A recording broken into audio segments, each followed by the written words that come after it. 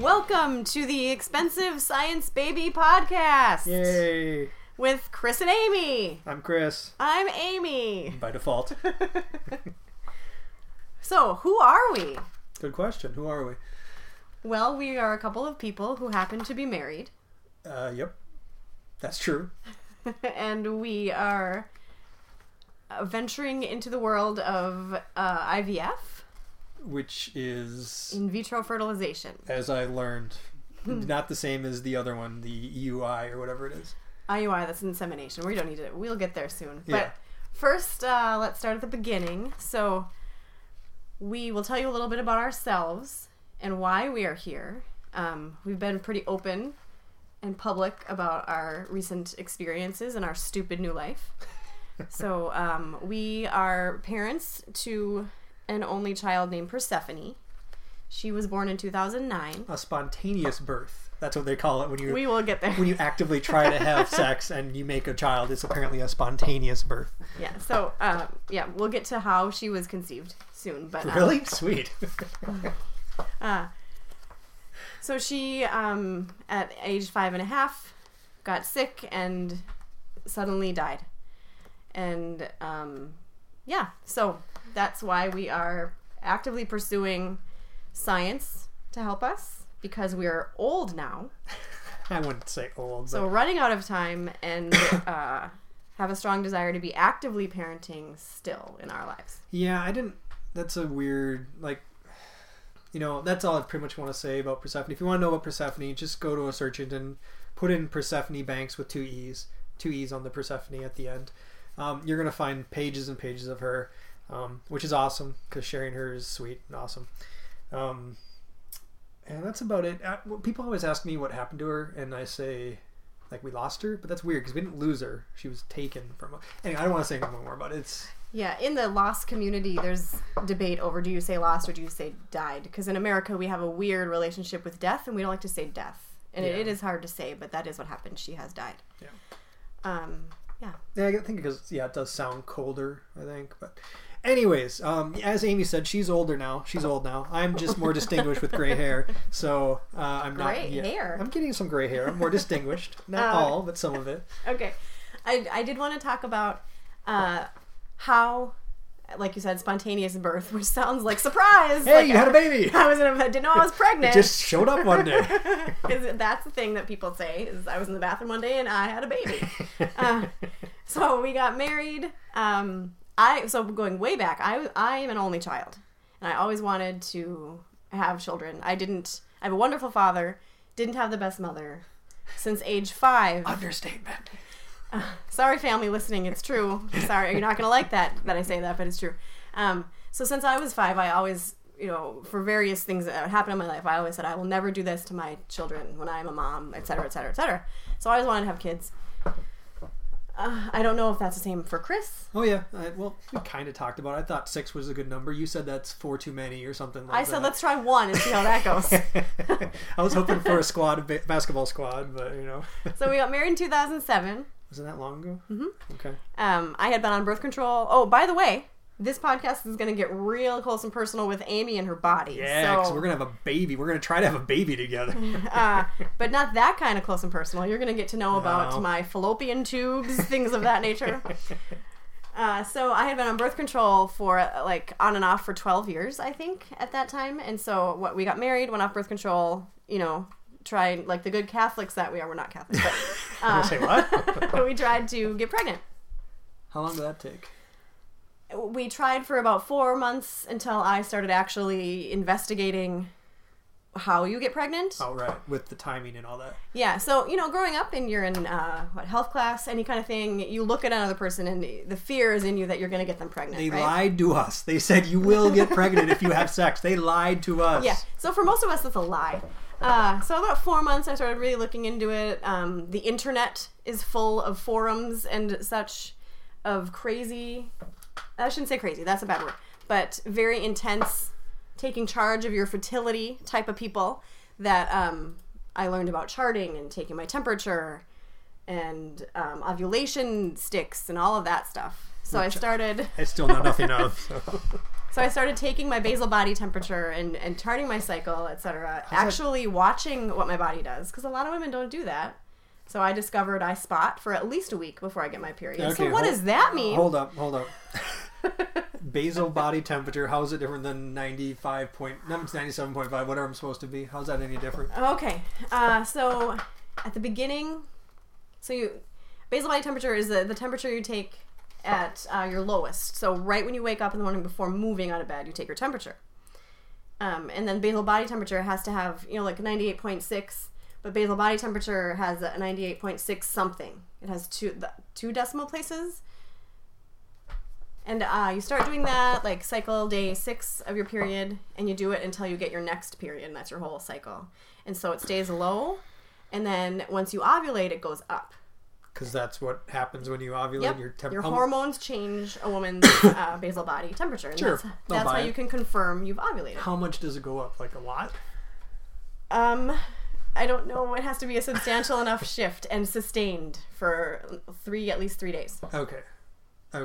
All right. Some doctors are old school and still want you to do this on pen and paper. I remember one doctor handing me paper, and I was like, I use my telephone for everything because they have fancy apps for such things, and I don't have to do any thinking but entering of numbers. So anyway, I did that. We did that. Actually paying attention to cycles. My cycle happens to be very long, 36 to 40 days. Most cycles are 28 days, which means I have less chances to get pregnant. Overall in your life? Overall in my life for like a year. Yeah. Because doctors... You're like 18% less or something like that. Okay. Yeah. Okay. So doctors, when you're young, don't care about you having trouble getting pregnant until you've been trying for a year. Or 2 years in some cases. So it was almost a year for us. I remember being so frustrated. And I remember thinking, this is it. We're going to go to the doctor. It's been a year. And I had weird bleeding. I thought my period had started. And then all of a sudden it stopped. And I remember going at the store buying tampons and pregnancy tests at the same time. Not sure which one I'm going to need, but I was like, well, I thought I had my period and it stopped. So before I call the doctor today, I'm going to pee on a stick and just see. And I had peed on many sticks because I am a pee on a stick aholic. We'll get to that. I'm sure there's many of you out there like that. I know nothing. So I did pee on a stick, and I happened to be pregnant. I do remember that. I don't remember you peeing on a stick, but I do remember you saying you're pregnant. Spontaneously. Which was pretty awesome. And luckily nothing went wrong with the pregnancy. Everything was great, right? I mean, at least as far as I know, but... Yeah, it wasn't... Yeah, not really major things. A couple of things. I know people have miscarriages and other things. We never had to deal with that, which was great. Yeah, I've been pregnant one time. No miscarriages. Nothing like that. Right. And she was born naturally, just 2 weeks early. Vaginal birth. I was going to say, what's naturally? Like she wasn't delivered by a stork? Well, it means that I went into spontaneous or natural labor. I didn't have to be induced or anything like that. Okay. All right. So, yeah, that was, yeah. And so like I said, we got married in 2007. I got pregnant in 2008. She was born in 2009. Right. And she was 5.5 when we lost her last year. See, we lost her. I hate that. I hate not knowing what to say when she died last year. So now I am 35. Oh, you actually used the date. I was going to say mid-30s, but I guess.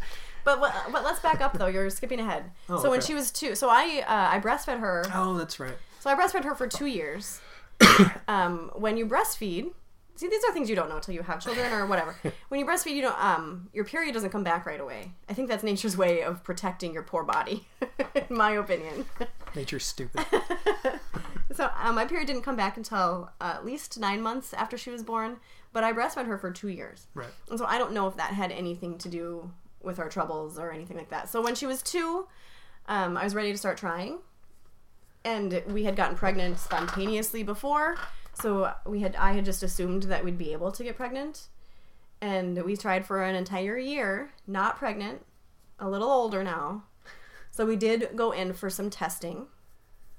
They did, different blood tests, check progesterone levels. Chris had his testing, which is much more fun than a lady testing. I got to go in a room and they had a VHS cassette. Yes, a VHS cassette in a VHS player, and it was a lot more fun than yours. So. I got to have an HSG. HSG. I don't know what it stands for. HSG. Ladies out there in the infertility world, you know what it stands for, but it's where they they shoot radioactive dye into your lady bits, and they get to take a picture of your fallopian tubes and your uterus to see. I think that one's basically to see if your tubes are clogged, which would prevent throw some things going back and forth. You'll be all right. Yeah. Wait, so is that the same stuff they use for like cancer treatment when they shoot radioactive? Okay. I don't know. Well, it's something. It's I know. I did get to see it on the camera right. as I was in tremendous discomfort. I mean, nothing compared to, contractions or anything like that, but not a pleasant experience. Yeah, my testing was a lot better than yours. You're right. And then we had a doctor we didn't necessarily care for at that time. Oh, is he the guy who I'm going to address you because you're the man, and I may address you as Mr. Christopher Banks, but probably not. Yeah, it wasn't very pleasant. He was a douchebag. Yeah, so basically it was, do you want to have Clomid to start trying? And I have a great job, love my job, great health insurance, except nothing is covered for infertility treatment. Yeah, it seems pretty common. Like, companies don't want to bring people into this world to have to cover them with more insurance. So we had to decide, and I was pretty stressed out personally, whatever. And we had Persephone. We didn't have a savings at all. Yeah. Just, living life. So I decided I needed to have a break completely from all trying and everything. So I actually went on birth control for my own mental health. Kristen liked that decision, but I needed to do it at the time with the intention that I would stop in a year. And when that year came, basically that's when Persephone got sick and passed away. Yeah, she that's about it, I suppose. That's kind of up to date. And then that brings us to, I don't know, when we start trying again. I mean, after April of last year. Yeah. So 2015 So it's been April. a year that we've been trying. Yeah, it's been just over a year, huh? And I tried to do the temperature for a while. Seriously, ladies. You know that taking your temperature at the same time every morning, it adds to your stress. So you're already stressed out about trying to get pregnant and making sure you're doing your timing at the right time and all that. And then you're taking your temperature every day. It was too much for me. So I only did that for a couple of months. This cat. God dang, stop it, cat. Oh, we have kitty cats. So sorry if you hear them. They like to play with us. So I didn't take my temperature. But I did add a thing I've been doing recently. I used to not pee on ovulation sticks because you're supposed to do that. So everybody in the infertility world knows you pee on a stick for a pregnancy test in the morning because you want to have a good collection of your urine. Okay? All right. But an ovulation test for the LH surge. The L. Yeah. Okay. Again, I don't know what LH hormone is what. L hormone? Yeah. It kicks into high gear, and that's when it kicks into the high gear, that's what makes you actually ovulate. So your ovulation test is checking for that hormone surge, they call it. But for some reason, that hormone collects in your urine in the middle of the day, not in the morning. Really? Yeah. So in order for that test to be the best, you should be taking that between 3 and 6 p.m. with at least 4 hours of urine in you. Okay, so that means at work, basically. Yeah. Pee on a stick at work, guys or ladies. I was gonna say guys. Guys just pee out in the snow. Okay, so what was the urine that was occasionally sitting in the bathroom in cups? Was that just? Oh, that's pregnancy test urine. Okay, that's just because when you get to sleep till 6:30, but you got to pee at 4. You got to make a choice, gals. I see. Okay. You're gonna pee in a cup and just let it sit there. Yeah. Or are you gonna skip testing that morning? Okay. Yeah. Okay. So occasionally there may be urine in cups. It's fine. It's normal. Yeah. All right. Where does that bring us to? Why we're? So anyway, we're still on this whole. Let's try to get spontaneously pregnant through lots and lots of not spontaneousness. Yeah. No. Okay. So we only tried for a couple of months, and I went to my OBGYN that I was using at the time. And I kind of gave her the deal about how Persephone died. I'm now, at the time I was 34, but 35 was looming, right? And I wanted to not waste any time. We were diagnosed before. Let's start the drugs and give it a try. So I did Clomid for 3 cycles. I could do a whole podcast on Clomid alone. Yeah. Like, why they give that to women as the first drug of infertility boggles my mind. It's awful. It's hot flashes. It's 20 pounds of weight gain by doing absolutely nothing. It's mood swings. It's depression. Intensified, I should say, because I already have depression now. It was just awful. Isn't it used for something else, too? Like something... No, you're thinking of the next. Oh, the am I? Yeah. Okay. So that's Clomid. That's my experience with Clomid. And my OBGYN... Not an RE, reproductive endocrinologist, for those unfamiliar with the Thank you. infertility world. So she didn't, she gave me the drug, and she would test my progesterone level at cycle day 21, gals, so you know that means did I ovulate or not. And it always came back positive that I was ovulating, which for me was earlier. In my regular cycle, I ovulate between days 19 and 24. Wait. Oh, but you're... A traditional cycle, you want to ovulate day 14. Okay, that's fine. Okay, sure. And so that's what the Clomid was doing, but we didn't get pregnant. And I have through this whole experience, we have really good people and good support systems in a really not wide, but like a huge network of people. So not people you might not see every day, but people who know you and care about you or whatever. So one of these friends I know from camp. A camp? Oh, you went to summer camp. Right, summer camp when I was growing up. Or girls' camp. Where you hit each other with pillows? What kind of camp? I didn't know if I wanted to say that on the podcast. Okay, we'll just assume it's some sort of weird camp, probably a cult-like, where we won't... Salvation Army camp. Yeah. Not cult-like, but... so this friend of mine is a nurse. Actually, she was Persephone's nurse when Persephone was a newborn, when we were still in the hospital, which was kind of special for me, having a nurse that I knew. So this nurse now works for another OBGYN, and she convinced me to see her, and she talked to her OBGYN about our story. Please help them, basically. Help them. And so I went to this new doctor, and I really, really liked her a lot more than my other doctor. And it's at basically the same place that we had Persephone, so I had good feelings about being there, etc. And I told her my Clomid experience, and she said, oh, if you've had any side effects on Clomid, that basically means Clomid isn't working. Yeah, thanks for telling me that, doctor. First doctor. So she put me on letrozole, also known as Femera, which is FDA approved for breast cancer treatment. Oh, so it's not the same one that I saw commercials for that gave people heart attacks. And like at 3 a.m, you see if you've been on Lazera, and you've had a heart attack. Who knows? It's maybe. probably about the same. Yeah. Right. But I think it's breast cancer. I think it might be an estrogen suppressor. But so the bonus effect that this drug has is great for treating breast cancer. Bonus helps women ovulate. So the off the table use of the drug is to get women to ovulate. And so she gave me Femera, and she also would do an ultrasound and a cycle 11 or 12, and then give me the trigger shot to ensure that I would ovulate. So once you get that trigger shot, you ovulate within 36 hours, which is even better timing for intercourse. What does a trigger shot trigger? Ovulation. So a trigger shot is a shot full of the pregnancy hormone. Okay. Human growth hormone, HCG. Okay.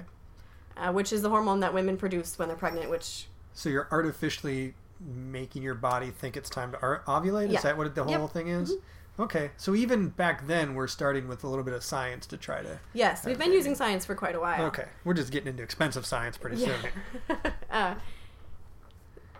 So I did ovulate. Our timing was better. 4 cycles of this, still no baby. Which I got to tell you, the more accurate the timing gets, the less sex you get to have, which isn't as much enjoyable. So I liked it more when it was just like, just whenever, just try to make it work. But it wasn't working for that too. So yeah, so this doctor was really great, but said, I can't really help you anymore. You could do this for years and not get pregnant. Move on. So move on we did. Yes, and speaking of which, if you're ever have this conversation with like people, friends, or somebody's ever having this conversation with you, things that don't really help are things like, oh, just light some candles and make it all romantic. That'll help. That doesn't help. At least, I mean, it might help that particular time, but it doesn't help pregnancy in any way, shape, or form. There's a lot of things like that. Did you have any tips that you got? This also could be a whole other podcast in itself. Just relax. Oh, relax is a good one. Just relax, and it'll just happen. Yeah, I think that has to do with the candles. It makes you relax. Yeah, that doesn't. Can you imagine? Let's just imagine. Let's set the scene for everybody in how I behave on a regular basis in serious situations, and let's now put ourselves in a house with 3 cats, and let's just fill our room full of candles.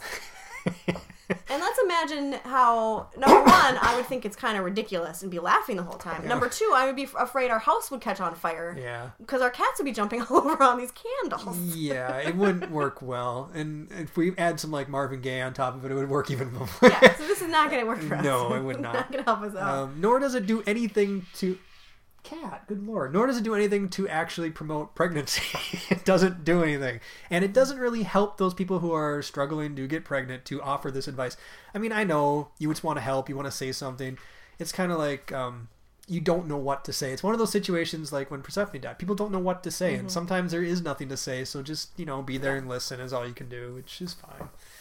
But let's continue to tell the public what not to say. Don't say, stop trying, and then it'll happen. Oh, yeah, that's another good one. I heard about that. If you're trying too hard, it won't. Yeah, that's a good one. Yeah. Oh gosh, what else?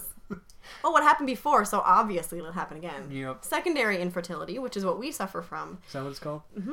Is one of the most misunderstood in the infertility world, especially if it's unexplained, which ours almost is. And it's almost like the... and then if you're in the infertility world and you're secondary infertility... You feel bad that you can't get pregnant because you already have a baby, but you're with women trying to talk with them who have no babies. Right. So it's an all around shitstorm. Yeah. I got from a few people, mostly strangers, weirdly enough. Change your position. Like you want to try as many different positions as possible because there's certain ones that won't work well and there's certain ones that will work well. Yeah. And ladies, of course, put your legs above your head. That's going to fix it.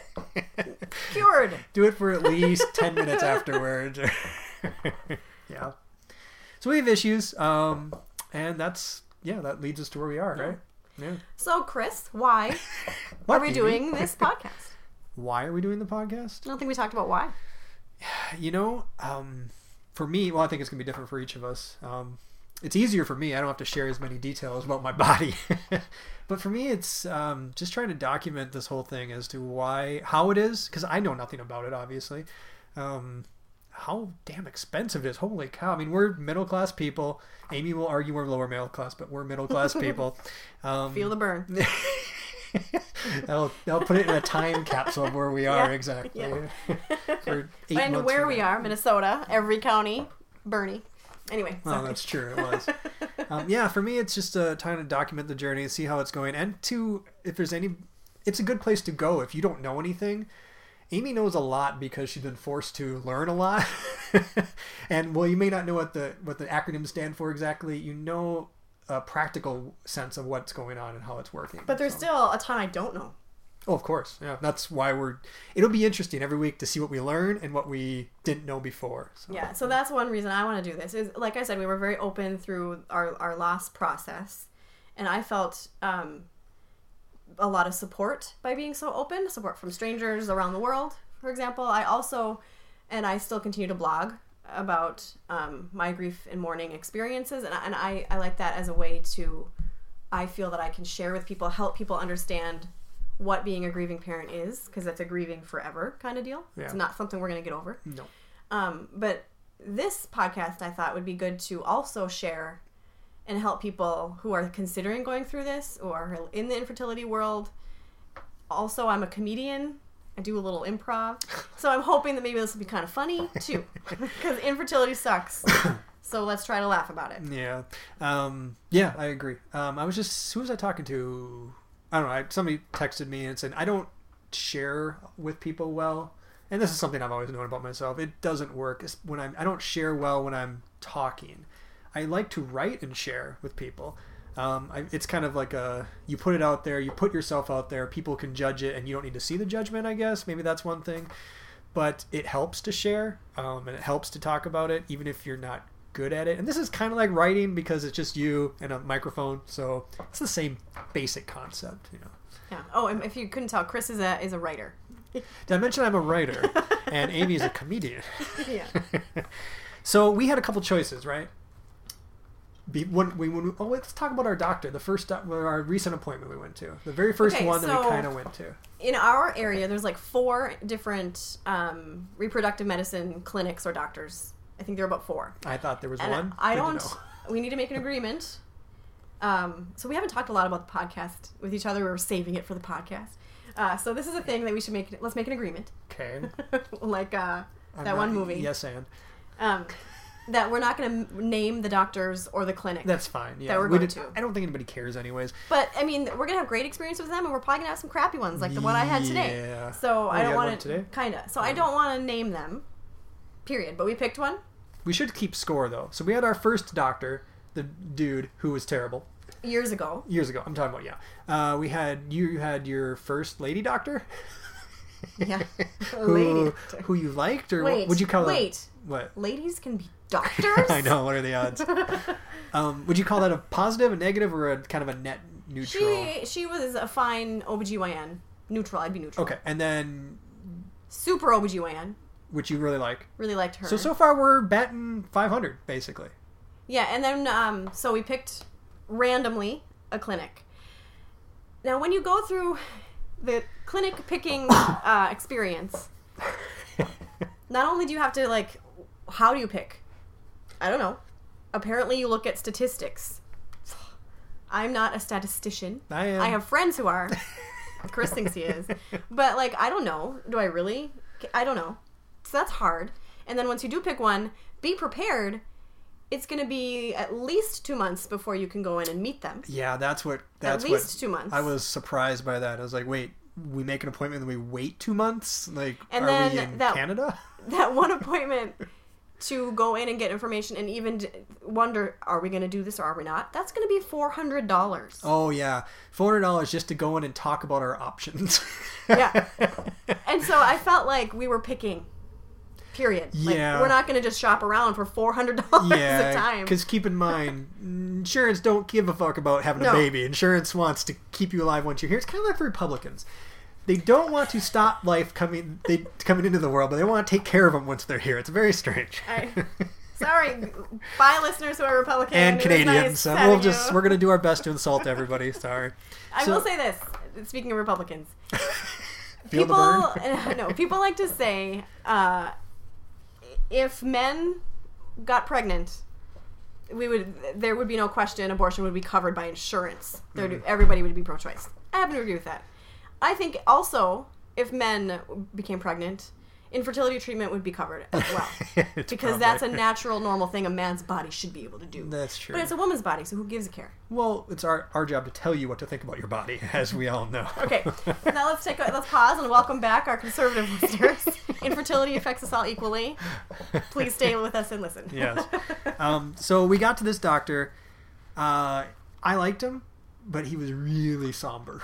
Well, Yes, so we're talking about the doctor. Are we going to talk about our entire experience of going to this clinic? Sure. Okay.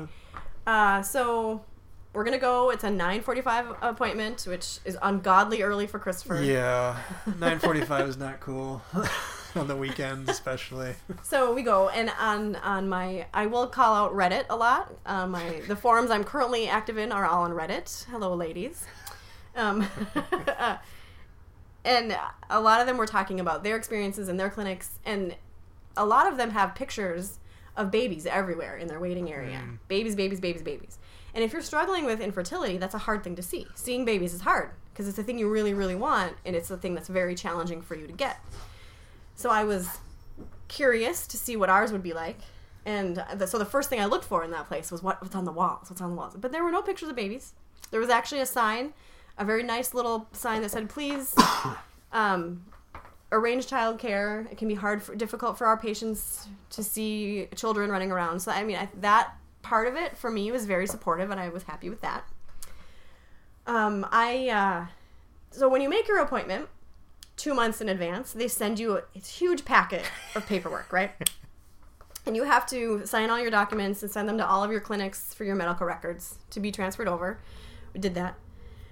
We filled out all of the information, our brief medical histories. You know, have you ever had, I don't know, diabetes, cancer, whatever. Did that. Left those beautifully filled out packets on my desk at work. Yeah. So we get there and there's no paperwork to be had. And they were not, I mean, she wasn't like mad at us. No, but you could tell. She was like, well, I can't call the doctor until you filled out all your paperwork. Yeah. And speaking from my perspective, which I will say is the male perspective, I didn't notice not noticing any babies there on the walls. It's just not something I mean, if they would have been there, I probably would have taken notice, but since they weren't there, I didn't even think about it. So it was interesting to have your perspective about it. Mm. Okay, so we filled out our paperwork. Again. And then we sat and we waited. Waited for a while. I think because he was reading our paperwork. It could have been. And in my opinion, what I do for a job is I see people, and I have to look at their files, certainly not as intensely or as detailed. He knew we were coming. It wasn't a surprise. Yeah. 2 months ago, he knew we were coming. I feel like those files listener. But he did call us in, older fella. Very somber. He did read about Persephone, and he did say, you know, I'm sorry about your loss. Yeah. I thought that was nice that he acknowledged it. Yep, and I was wondering if that was the reason why he was so somber, or if it's because he has to tell people a lot that they can't have children very easily, or what. I don't know. All I know is he was older, and he spoke in very monotone voice, and it was very dry. It felt like I was in an English comedy tour, basically. So. Yeah, but he gave us a lot of information, and so then we had to then it was our turn to decide what to do. Right. So we had a couple options. IUI is an option. IUI. Or IVF. So IUI is intrauterine insemination. So. And that's when I'll get it. No, go ahead.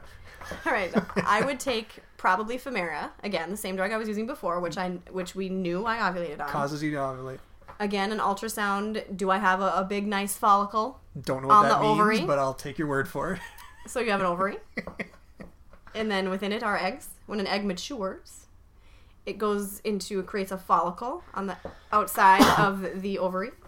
And then when it's time to ovulate, the egg bursts forth from the follicle. Does it really burst, or is it like slowly emerge? Every time I've read in a document or a sciencey book, it bursts. It bursts first. Okay. Yeah. By the way, did you mention the test you had to take where they like counted how many eggs you had left or something? You were pretty proud of that, I think. Oh, I didn't get into that. You're like, I have so many eggs. So here's why insemination or IVF is an option for us. So what is it that is wrong with us? God. Now all the religious listeners are gone. So what is causing us to have difficulty getting pregnant? Right. It's not. Some people have a for sure thing. Right. We have kind of maybe things. So a couple maybe things. I mentioned my cycles are really long, and so that one doctor told me that could be my egg is already deteriorating by the time I actually ovulate, or by the time it bursts forth. That's been debated by other doctors, so I'm not sure about that. Okay. But timing-wise, that's a challenge for us, because I ovulate so late in my cycle. You don't know when it's going to be bursting and when it's not going to be bursting. Right, sure. And then Chris got to have his tests. Yep, and my motility, is that what it was? No, so when they do a semen analysis, guys... That's when you get to go into the room with the VHS tape, because how do they still have VHS tapes? Yeah, so Chris has had this done 3 times. Yep. Twice more recently, which are probably better numbers. Yeah. They test for number of spermies, how well do they swim, and how normal do they look. Right. Normal looking sperm, they believe, are more likely to be able to fertilize an egg. What was that called again? Morphology. Morphology, that's the one that was really low. So his morphology isn't so great. No, the morphology isn't great. Some doctors are like, that can be an issue. Some doctors are like, we don't know if that's an issue. And some doctors are like, I don't pay too much attention to that issue. So the only time morphology has been studied is in IVF studies, where they're taking the spermies out and the egg out and actually doing the work. And so that's why it's debated if that Yeah. even matters. I like to take the King George VIII approach and say it's never the man's fault, but that's just me.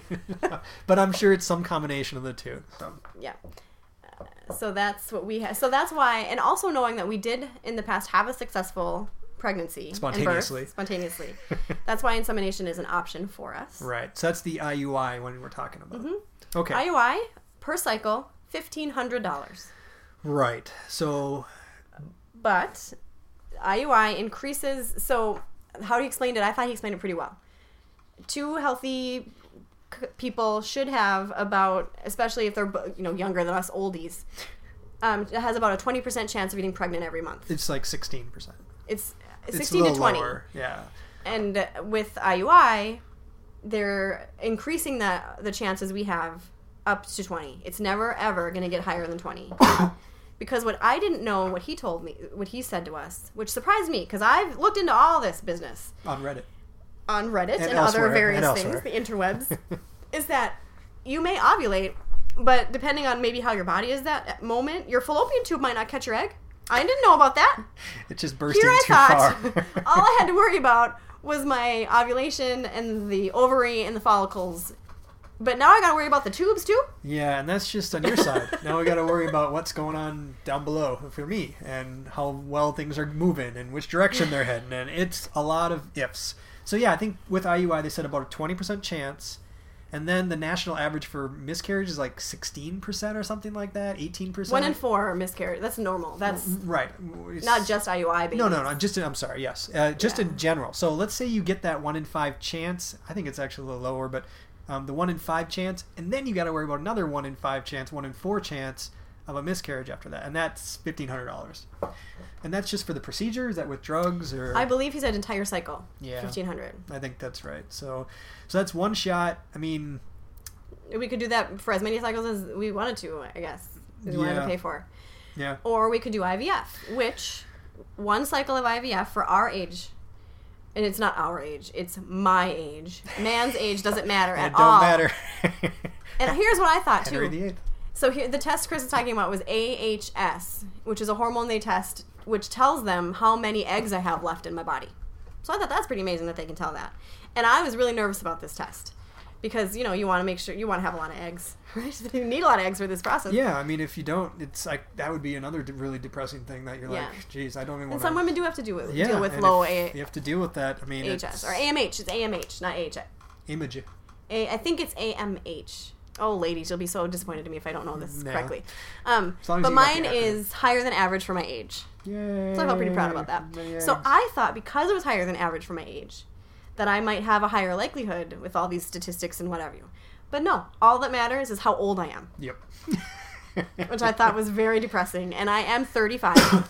So now I am an advanced maternal age. Yeah, you're step 2 on the maternal age on this chart. Not advanced. What does the chart say? It says 35 and under is step 1. 35 to 37 is step 2. Then we got 38 to 40, 41 to 42. You're trying to make me feel better. I'm still 35. You're step 2. You're fine. Okay, so yes, then we have the IVF. IVF basically has about a 60% chance of working. That's not true. It's 40. No. I'm sorry. It's 45. I was looking at the wrong age category. Yeah, 35, if I was younger, it'd be 60. Yahoo! Actually... There'd be no question if I was younger. If you were 34, what's wrong with you? Then your odds go up 15%. Mm-hmm. Obviously, this is just studies. The numbers are going to change dramatically by individual. Well, the numbers we're looking at are from our clinic. Right. Because every clinic takes their own stats. Right. So, sorry, at our age, your age, because they don't care about me, it's 45% for IVF. And again, after that, you have about an 18 to 20% miscarriage rate. It says 18% here. I'm assuming that's about right. 1 in 5. Yeah. Sounds about right. Mm-hmm. So, 45% is a lot better than 16 to 20% where if everything's working right. I mean, that 16 to 20%, like you were saying, is if everything's working right, if the egg's coming down, if everything's sitting down, if it's not... If my tubes are where they're supposed to be. If everything's going where it's supposed to be.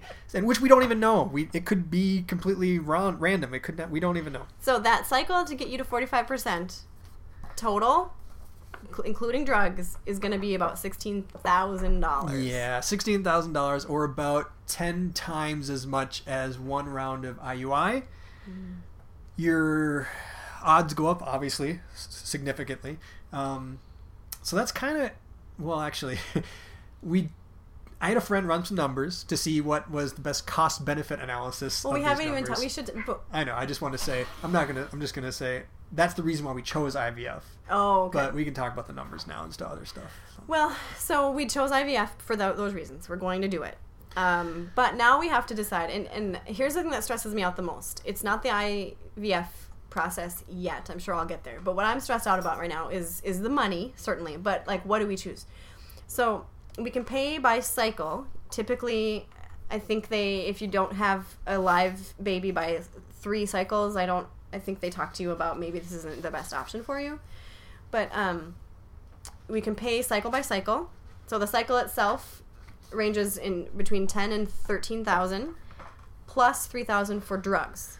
Plus, there's a few small things that they don't tell you about until later on. I think I added that between the 10 to 13,000 because our doctor said it would be 10,000.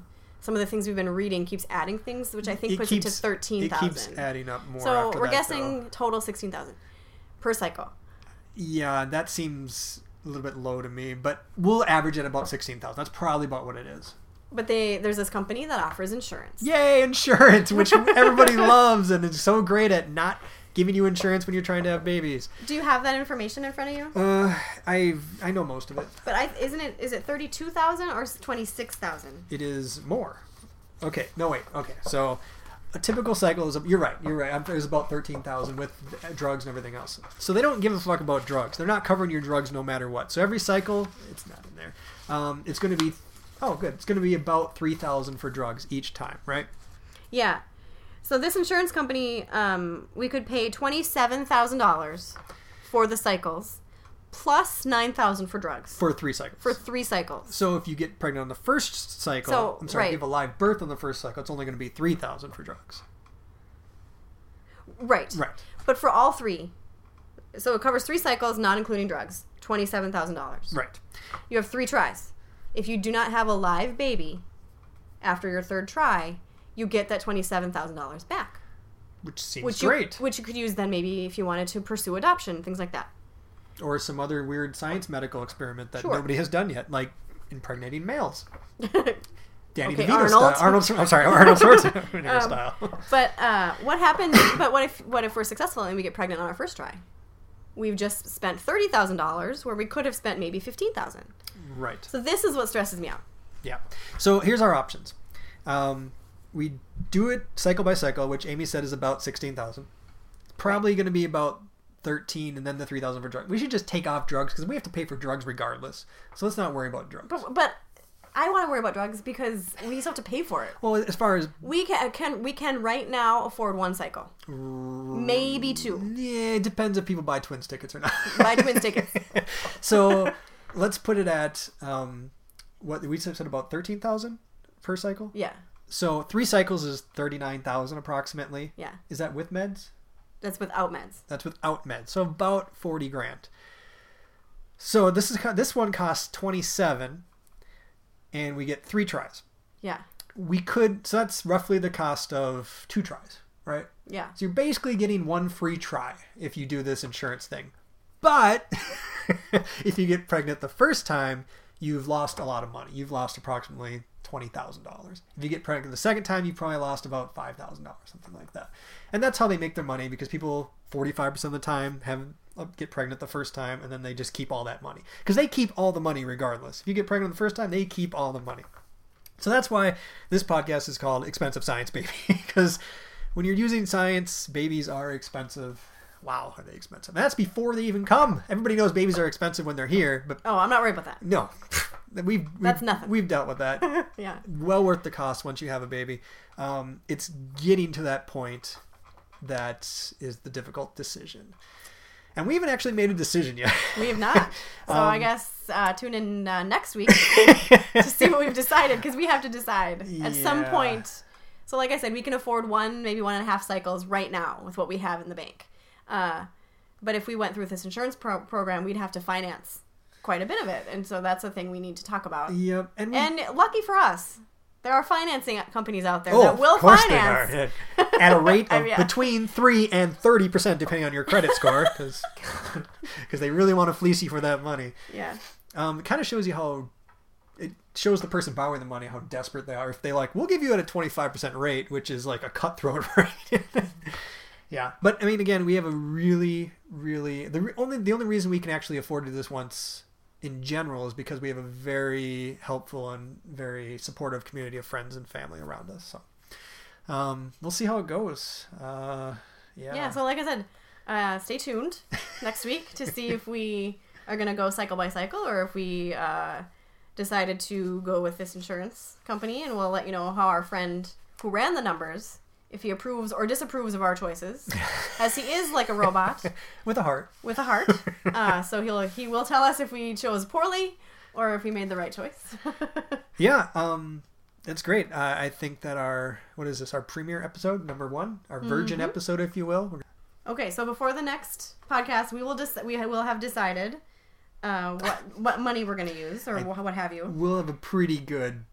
Yeah, we think we'll decide... Yeah, I don't know. But we also have some other things to do. What do we have to do? So, yeah. So they sent us this packet, and I didn't read this packet right when it came because it stressed me out to see this packet. And then I had to make some appointments today. I played phone tag for 2 weeks with this lady. You can't see the packet, but it reminds me a lot of Persephone's her workbook she had to, for school, where she had to write every day and do her letters and everything. It reminds me a lot of that. So what do we got to do for next week? Yeah, so you have to... make an appointment for another sperm analysis. See, the reason I hate sperm analysis is because you have to be abstinent for 5 days beforehand. And that's not fun for anybody.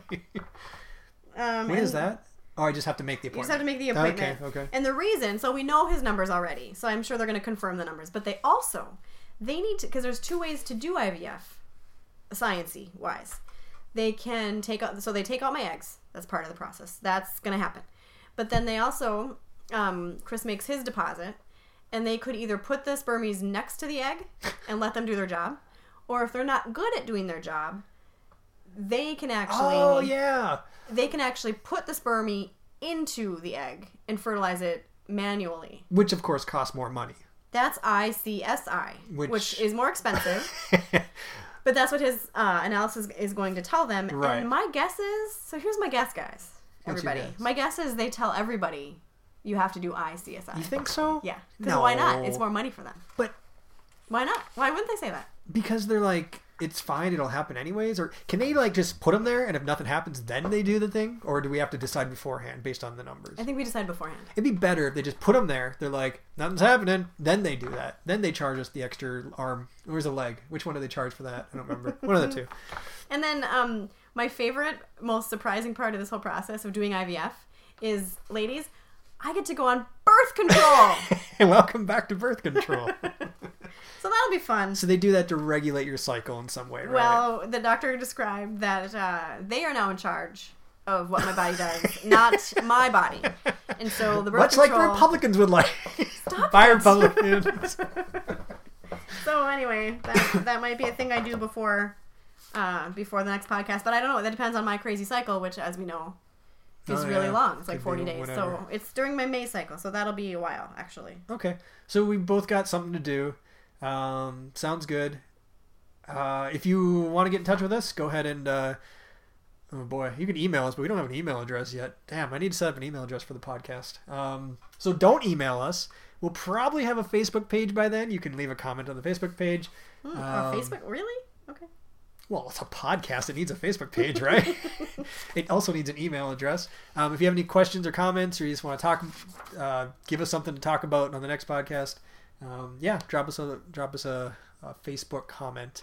I think that's it. You got anything else? That's it. Okay. Thanks for listening.